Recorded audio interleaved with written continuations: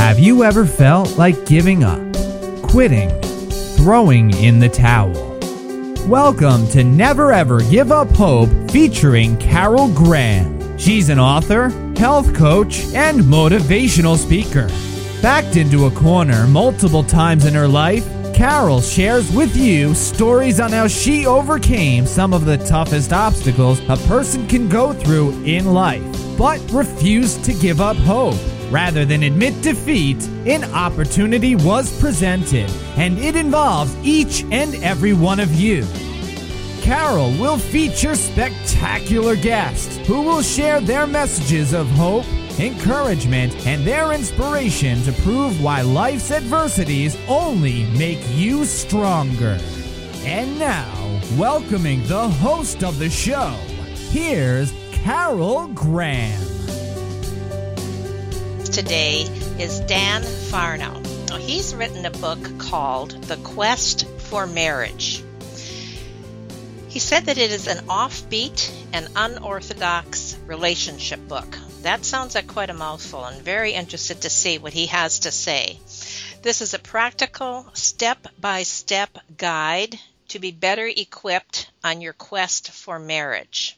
And this is written from a man's perspective. So I'm really interested in this because I think most of these types of books are written for women. So this is going to be very interesting.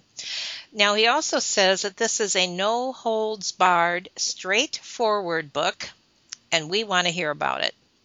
In Dan's early years, he suffered much emotional abuse, major depression, suicidal tendencies, and also resorted to cutting himself, which I know is something that is usually done in secret because you are hurting so deeply. And this went on until he was 22 years old. And then he had a life-changing experience, which he's going to share. Today, it is Dan's mission to teach people how to not only survive all the rejection and all the abandonment issues that many people have, but to also how to turn your situation around. So I'm very happy to have Dan with me today. Welcome. Thank you, Carol. So let's start, Dan, with where did it start? I think that a lot of your pain was in your childhood. So let's start there and just share your journey and why you had these issues, etc., if you would, please. Sure. Well, I did grow up in a home where my mother and father actually did not get along well, and I actually did not get along well with my mother. And I did get nervous a lot around my dad growing up, and my sister was always an outgoing person and always had friends, and I was not an outgoing person. So I was kind of on my own a lot as a child. And then even when there were times where I just lived alone with my mother, it felt like I was really living in a war zone, and I always considered home a place where I had to protect myself, but it was never a place of just relaxation. Wow. That must have been tough. Yes. Go ahead, sorry. Oh, no problem. I like the feedback. I didn't want to interrupt you, so keep going. I always joke because I Okay. prefer writing because I can revise it all I want before people look at it, but with interviews, I can't do that. I'm more of the introverted type. Don't worry about that. I'll bring it out. Yeah. Okay, so Yes, you were living with your mom, and what you had said that I had responded to was that it was now I lost my train of thought. Oh God. We're in great shape. No, that's what makes it interesting, right? Yeah. Well, I can share more because Anyway, you're always having to protect yourself. You're always having to look out for yourself, which is not what a child should have to do. A child, what you're trying to say, I'm reading between the lines, is that a child should feel protected. So let's take it from there. Keep going. Okay, so I did not feel protected, and I felt like I always had to defend myself, especially among my mother. My parents divorced when I was a young teenager, but they were separate before that, or separated. And then I know during the divorce, I know it was really traumatic, especially my mother, and I know my mom wanted me to live with my dad. My dad thought I'd be better off with my mom, so it's always the parents finding custody for the child, but I had the reverse. And then I know I didn't have good social skills, and since I'm the introverted type, it was really difficult for me to build relationships with people. So that was a lot harder, and I think that's when I started resorting to major depression, and then even towards self-destructive behavior and suicidal thoughts. And there were times where I did come close to that too. Let's back up a little bit. You know, Sure. you referred a couple times to being an introverted personality. Do Yes. you believe that that was part of your environment, or do you believe you were born an introvert? I don't really have that answer. But what's interesting is I'm the type I like to study a lot, and I found that introverts and extroverts have very different qualities, where extroverts can be really outgoing. That's a strength of extroverts, but I realize there's introverts that have strengths that extroverts do not have. And, Such as? oh, I knew you were going to ask me that. I haven't read this book in a while, but it's called Quiet Influence, and I love it. Introverts are more comfortable thinking up ideas alone, while extroverts try to think up of ideas around other people. So, for example, at office meetings, it would drive me nuts where people were always interrupting each other to think of ideas. And for me, it's like just let someone else have the floor and just do all the talking, and then let's just take turns. And I was just realizing extroverts are more comfortable interrupting each other, while introverts would rather just figure out ideas on their own without people. So let's talk about that then. If how does an introvert then get his point across? Like you must, I mean, that was a very well put analogy and very easy to understand. And I never really thought about that before. So how does an introvert then put himself forward?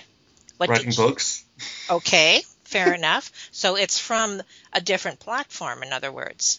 Exactly. And actually, introverts are really good about using social media or using blogs or using writing to get ideas across or just using the power of the pen. Whereas extroverts may not have the patience to do something like that. They always have to be around other people to do their thinking. Very well put. So instead, I'm just thinking, okay, well, let's just focus on where I am strong as an introvert instead of where I'm not strong. And I know even in the first church I was a part of, most of the people in that church were extroverts, and they were always wanting to be in group environments, and I never did well in that kind of environment, but I always did well in one-on-one environments, and I just wish there had been more awareness of introverts and kind of our tendencies. So how do you create that awareness? Like that really is a whole different subject than what I had intended about talking about today, but I think this is very important. So how does I'm an extrovert? And I always try to draw things out of people because I like the underdog, and in a way, I guess the introvert can be thought of as an underdog because they're not saying anything. Is that Oh, yes, I relate to that. Okay. Well, actually, it's because of what I went through that's, I think, helped me be a very effective group leader now in the ministry I'm a part of.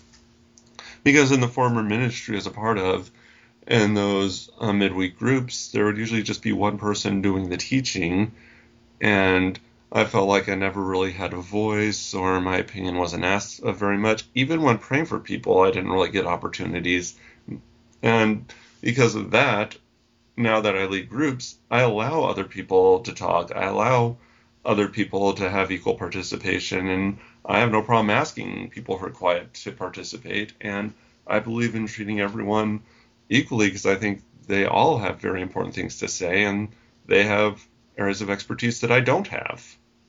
Still waters run deep. I'm sure you've heard that expression. Have you? Actually, no. Oh, you haven't? Okay. What that means, and the expression's probably a lot older than you are, maybe that's why. Still waters run deep basically means that someone who is quiet is thinking deeper. I can relate to that. Okay, so as you're saying that, I think that's a good title. That's a good title for your next book. There you go. Will you write it for me too? No. I haven't had the problem. I'm just the opposite, you see.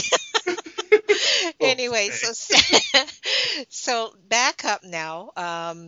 That was very good, and I appreciate you bringing that up, and the little bit that we did chat about it, because, uh, like I said, I always feel for the people who don't seem to get an opportunity to share, which is one of the reasons why I want to interview, is because everybody has a story, everybody has ideas and thoughts, and we need to bring those out. So thank you for bringing that up. Well, That was yeah, that excellent. actually made me a great leader because I know the feedback I've gotten is I'm always the type that goes to my own beat. I don't necessarily go to everybody else's beat. And the way I run my group, I always try to get feedback to understand what does the group need, and I always try to use material that the group needs. And if there's someone in the group that has an issue that I don't relate to, because for example, someone's like, hey, well, I've been through this circumstance. You don't know what it's like to have a spouse unfaithful to you. And I'll say, you know what? You're absolutely right. Well, I want to bring in somebody who has been through that, who can Right, help you with right. that. Because my goal is that the people in my group get the ministry they need. It may not always need to be from me, and sometimes there's someone better to do it. It's like That's right. basketball. Sometimes it's better to pass the ball instead of trying to score every time. That's right. Absolutely. Another good analogy. So back to your childhood now. Sure. The question that I had originally asked you was, were you born an introvert, or was that because of all the rejection? And basically you answered that. So let's now talk about the rejection that you felt and how it affected you and what your coping skills were as a young boy to get through that. Well, before I became a Christian, my coping skills were not very good. And there were times where I tried to reach out to people and be open about who I was and what I was going through, and I learned that it actually did not rub people the right way, and that a lot of people were kind of scared or intimidated by it, and then usually people would just walk away, and I'd feel even all the more abandoned. Aw. So then I decided that, okay, I'm just going to close myself off to everyone, and kind of gave up on people. And then during my last year of college, that's when I came to know Christ, where someone really challenged me on the Bible. The backdrop is I had actually written opinion articles for my school paper, and there was someone on campus preaching the gospel in a not so respectful way. And I wrote an article bagging Christianity, actually, and then somebody challenged me on campus to talk to him one-on-one without insults, and I have no problem standing behind what I say. But it did take them about a year to show me evidence for a God. And since I was more of the atheist point of view, when I saw strong evidence for a God, I was thinking, okay, this heaven hell thing is real. Okay, and I know where I'm heading. And then also just even the proposal that if I give my life to Christ, that he can make my life better. And I figured I had nothing to lose. So that's why I decided to go for it. And of course, it hasn't been easy, but I realized that I'm getting somewhere now. And I've, of course, changed immensely. You're very right, and I appreciate you saying that it isn't necessarily a bed of roses. Definitely not. But you have a support system, and you have an eternal Father who loves you and cares for you and will always be there for you, and that's what you go with. That's the assurance that you have.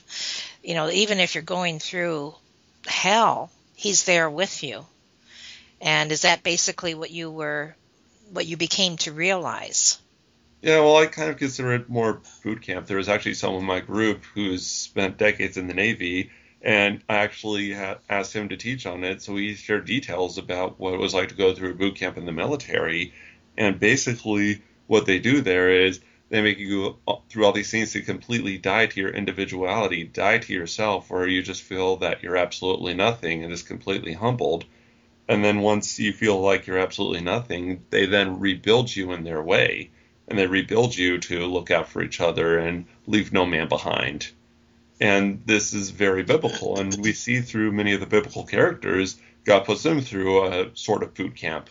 Like Joseph is a big example, where he had to be very humbled. And, Paul, Jesus, Abraham, you see them all go through that, where God basically humbles them and then he rebuilds them in his way. So when I tell people, when they tell me that they're going through difficult circumstances and they wonder where's God, then all I can say, well, here's what God did in all their lives. How are you any different? And and what is their response? That they usually don't think about it that way. I mean, even I did a whole lesson on suffering because the big question is, with a loving God, why is there suffering? I struggled with that, and I decided, hey, well, let's really talk about this. What would life be like if we never suffered when we became a Christian? And the first thing I was thinking first is that, okay, yes, I think many people would come to God, but they wouldn't come to God because they love him. They would just want all the benefits. That's like somebody marrying a man who's really rich just because of what he is, not because of who he is. Another good analogy.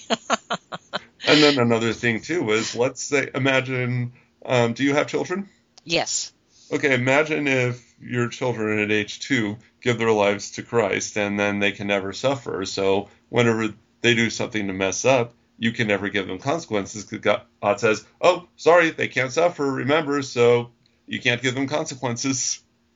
So, and a lot of times consequences or even some kind of suffering teaches us lessons that we need to learn. Absolutely, which is what I said initially when that no matter what we go through, we know that our Heavenly Father is there. You know, he will take us through. We're not walking through a bed of roses, but whatever hits us in life. Let's say two big things. I'd say the key things. Oh, I'm sorry if I interrupted. No, that's fine. Go ahead. Shoot, I just lost my track of thought now. The two big things. Yes. Is first, it provokes us to action. Because if we're not going through any kind of suffering, then we're never motivated to change. And we're never motivated to do something different. I mean, keep in mind, is if we need to have something to eat, we're not going to be motivated if we're not hungry. And then the other thing is, we would really have a heart for, or we wouldn't have a heart for people if we didn't suffer as Christians. If you don't mind me asking, what's something significant you've suffered through in your life? Well, this is basically what my book is about, my memoir, and this is exactly what I have. Just one simple thing. Cancer. Okay. Now, if there's somebody you didn't even know who is going through cancer, would you hesitate to be there for that person? Well, of course, you know, that's all part of it. You have empathy because you've been through it. Exactly. Absolutely. And you're there for support. Yeah, so if we as Christians are suffering through things and then we see someone who's not saved go through that, we would instantly have a heart to go and be there for that person. And that could get that person saved. Like I could think of an example of Christian parents who lost their child and went through a lot of suffering through it, of course, which of course I can't relate to. But then they were able to go and reach out to other parents who've lost children, even brought many of them to the Lord. And the Lord's really focusing on eternity, not our comfort zone, because our suffering can bring other people to the Lord. And if they're there for eternity because of our suffering, wouldn't it be worth it? So give me the bottom line of what you're saying about, I started to ask you about rejection.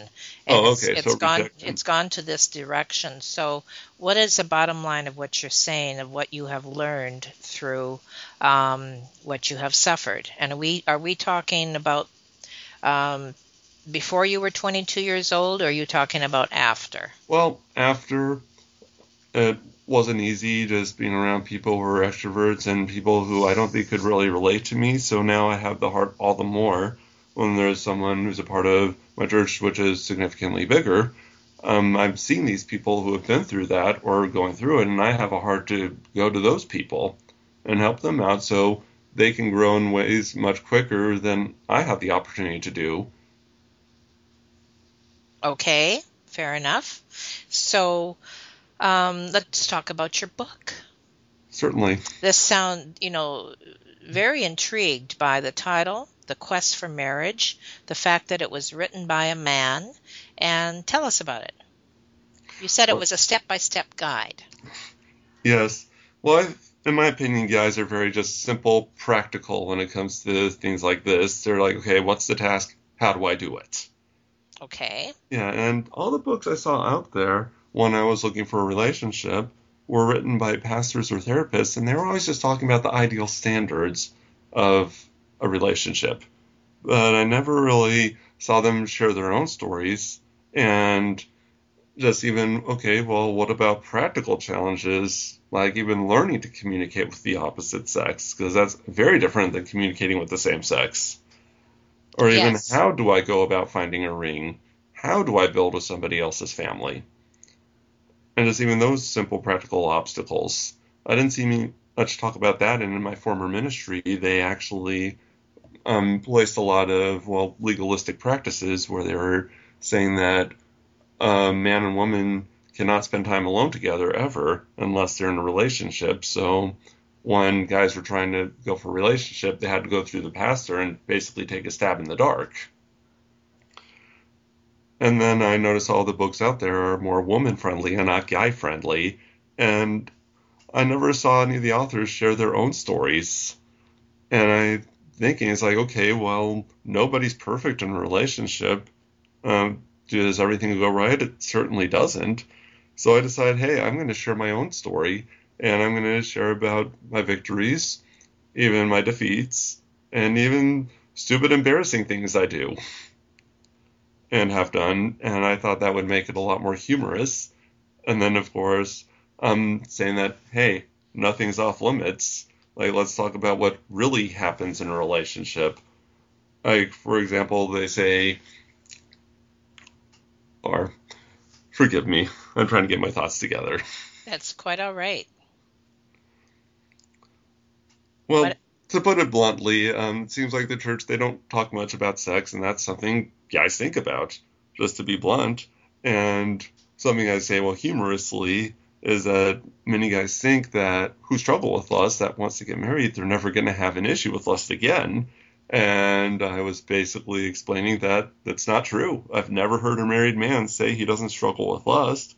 And then I practically point out things that they're going to come to realize when they're married. Good, good, excellent. And like I say bluntly that, hey, for starters, you're going to see your wife all the time without makeup.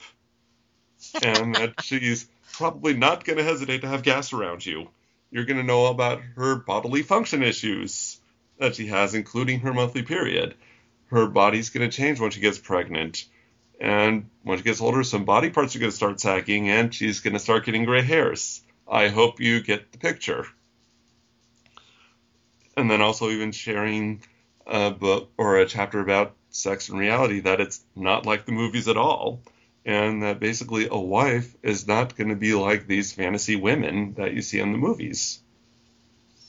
What kind of reaction have you had to the book? Actually, many women have been reading the book and loved it. And that's actually shocked me because I meant it to be for guys. That's simple, practical in the guy's language, but women want to read it. And when I ask why, they say, well, we want to know what a guy's thinking. That's good. So you are addressing both sides. That's wonderful. Oh, absolutely. And do you do any, besides what you're doing in your own church group, etc., do you do any public speaking? Do you hold any seminars? Have you done anything on the internet? Like, what else are you doing in this venue? Let's see, I'm just learning to do some blogging, so I've just been doing a little of it, but not very much, just more on public forums. And I don't really do public speaking. That's not my forte. I know my wife keeps telling me to go to a Toastmasters so I can learn to be a better speaker. I've done some radio interviews, and I've gotten much better at interviewing, actually. But at first, it mortified me. So I'm still working to just speaking to a whole group, but I'm always better at doing individual ministry. The one-on-one. Exactly. And even when counseling, I've learned instead of preaching to people, it's better to actually ask questions, to let the other person do their own reasoning. Because if I'm just telling them what to do, number one, that's kind of crossing a line, just with boundaries. And number two, it's like me doing a workout and expecting someone else to get stronger. That's right. That's right. You just come up with all these analogies that are just excellent. I'm a big reader, and I'm the type, I always love to be learning. And another reason in my group, I like to bring in guest speakers to let other people teach. Then I can keep learning. That's right. Because my knowledge is very limited. I've learned that the older I get. Well, one of the things that comes across, too, in speaking with you is your attitude. And attitude speaks volumes, and people pick up on that very quickly. And when you have an attitude of empathy and sympathy and understanding, and that you have been where they have been, people relate to that and they appreciate that. So that comes across loud and clear. I'm assuming it comes across in your book as well. Yes, I would hope so. I can't say I'm the best judge of it. So what else would you like to discuss? Anything else you would like to share or encourage in any area? I guess what I would want to encourage people is when you're trying out a relationship, it's not going to be perfect. I mean, people are going to make mistakes, I know, even just especially from the church's point of view, or even Christian books' point of view, that things like the proposal is supposed to be just this big euphoric event, when in reality, things go wrong. Like with my case, my wife and I had a meltdown before I proposed to her. And even just with the first conversation, you want to sound all prim and proper, but my wife and I ended up talking about bodily functions, since she was a nurse and I used to take care of abused children. So we talked about things we've had to clean up. Oh, that's funny. And I'm thinking, okay, I acted too much like myself. So it kind of gives people permission to make mistakes. And as humans, being new to relationships, you're going to make mistakes. And even when starting relationships, especially for the first time, chances are it may not be the right person. And instead of just thinking, okay, I'm rejected, instead it's, okay, I'm learning lessons through this. Again, your attitude. Your attitude. Exactly, because I even wrote about how I tried a relationship and it did not work out well. Right. You take the negative and you can turn it into a positive strictly by how you approach it. Exactly. Very good. Yeah, things that don't work out or failures, they come our way. Like for everybody, nobody's exempt from it. It's just those who are successful actually make the choice to actually reflect and learn from it and keep moving. And the ones who aren't successful end up making the same mistakes over and over again. Okay. Well, you said a lot in a very short period of time, Okay. and giving us some food for thought, some things that I would like you, if you would please, for my listeners in particular, is maybe shoot me an email with some of these analogies that you made, some of these thoughts that I'd like to put onto your webpage when I do it up for this broadcast. Yeah. You said some things that I couldn't write fast enough, so that would be great. Actually, one more thing I'd like to share. Sure, there you go, absolutely. Actually, because I know a lot of your listeners are really trying to recover from hurts or obstacles. And a big thing I've learned, especially for mood therapy, is that it's Luke 11:34 that says that the eyes are the lamp of your body. And if your eyes are healthy, your body will be healthy. But if your eyes are not healthy, your whole body will not be healthy. What it's saying is just even the way we perceive events can lead to our moods. And that can affect us physically, spiritually, and emotionally. And what I was reading is, what happens is events happen in this world. Some are neutral, some are positive, some are not positive. And then what happens is we have thoughts to interpret those events. And then it's those thoughts that determine our mood. That's right. That's a good summary. Yes, and I know we were doing a whole thing in group. I know this person won't mind me sharing it, but there was one woman, she was just physically exhausted, and she was having a really rough day, and I was asking her, hey, what kind of thoughts have been going through your head? And they were all negative thoughts. And then I was saying, hey, well, that event happened a couple weeks ago. That was so amazing. Tell us about that. And then as she was talking about it, she ended up having a good mood. And then suddenly she had energy, because emotions actually do release hormones in our body that either give or take away energy. And then as everyone in the group, like, who saw her get energy and get in a good mood? And everyone saw it. So we're going to be doing a series on trying to tackle some of the biggest obstacles that lead us to not having a good mood, such as all or nothing thinking. Like thinking, okay, I can only be happy if 100% of things are going well, even though that's not a realistic standard. Right. How often does that happen? Never. Right. and exactly. yet a lot of people can lie and say, oh, well, this thing's not going right in your life. And yes, but what he doesn't say is that happens with everybody. Exactly. All right. Well, I thank you so much, Dan, for being a guest today. And Thank you for I having will me. have all your contact information, and your book, I'm assuming, is on Amazon.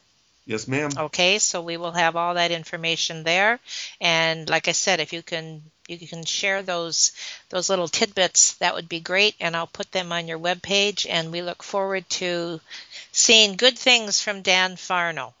Thank you. All right. Thank you very much, and have a good day. Same to you. All right, Thank you for listening to Never Ever Give Up Hope, featuring Carol Graham. Did you know that most people succeed because they are determined to? Quitting was never an option.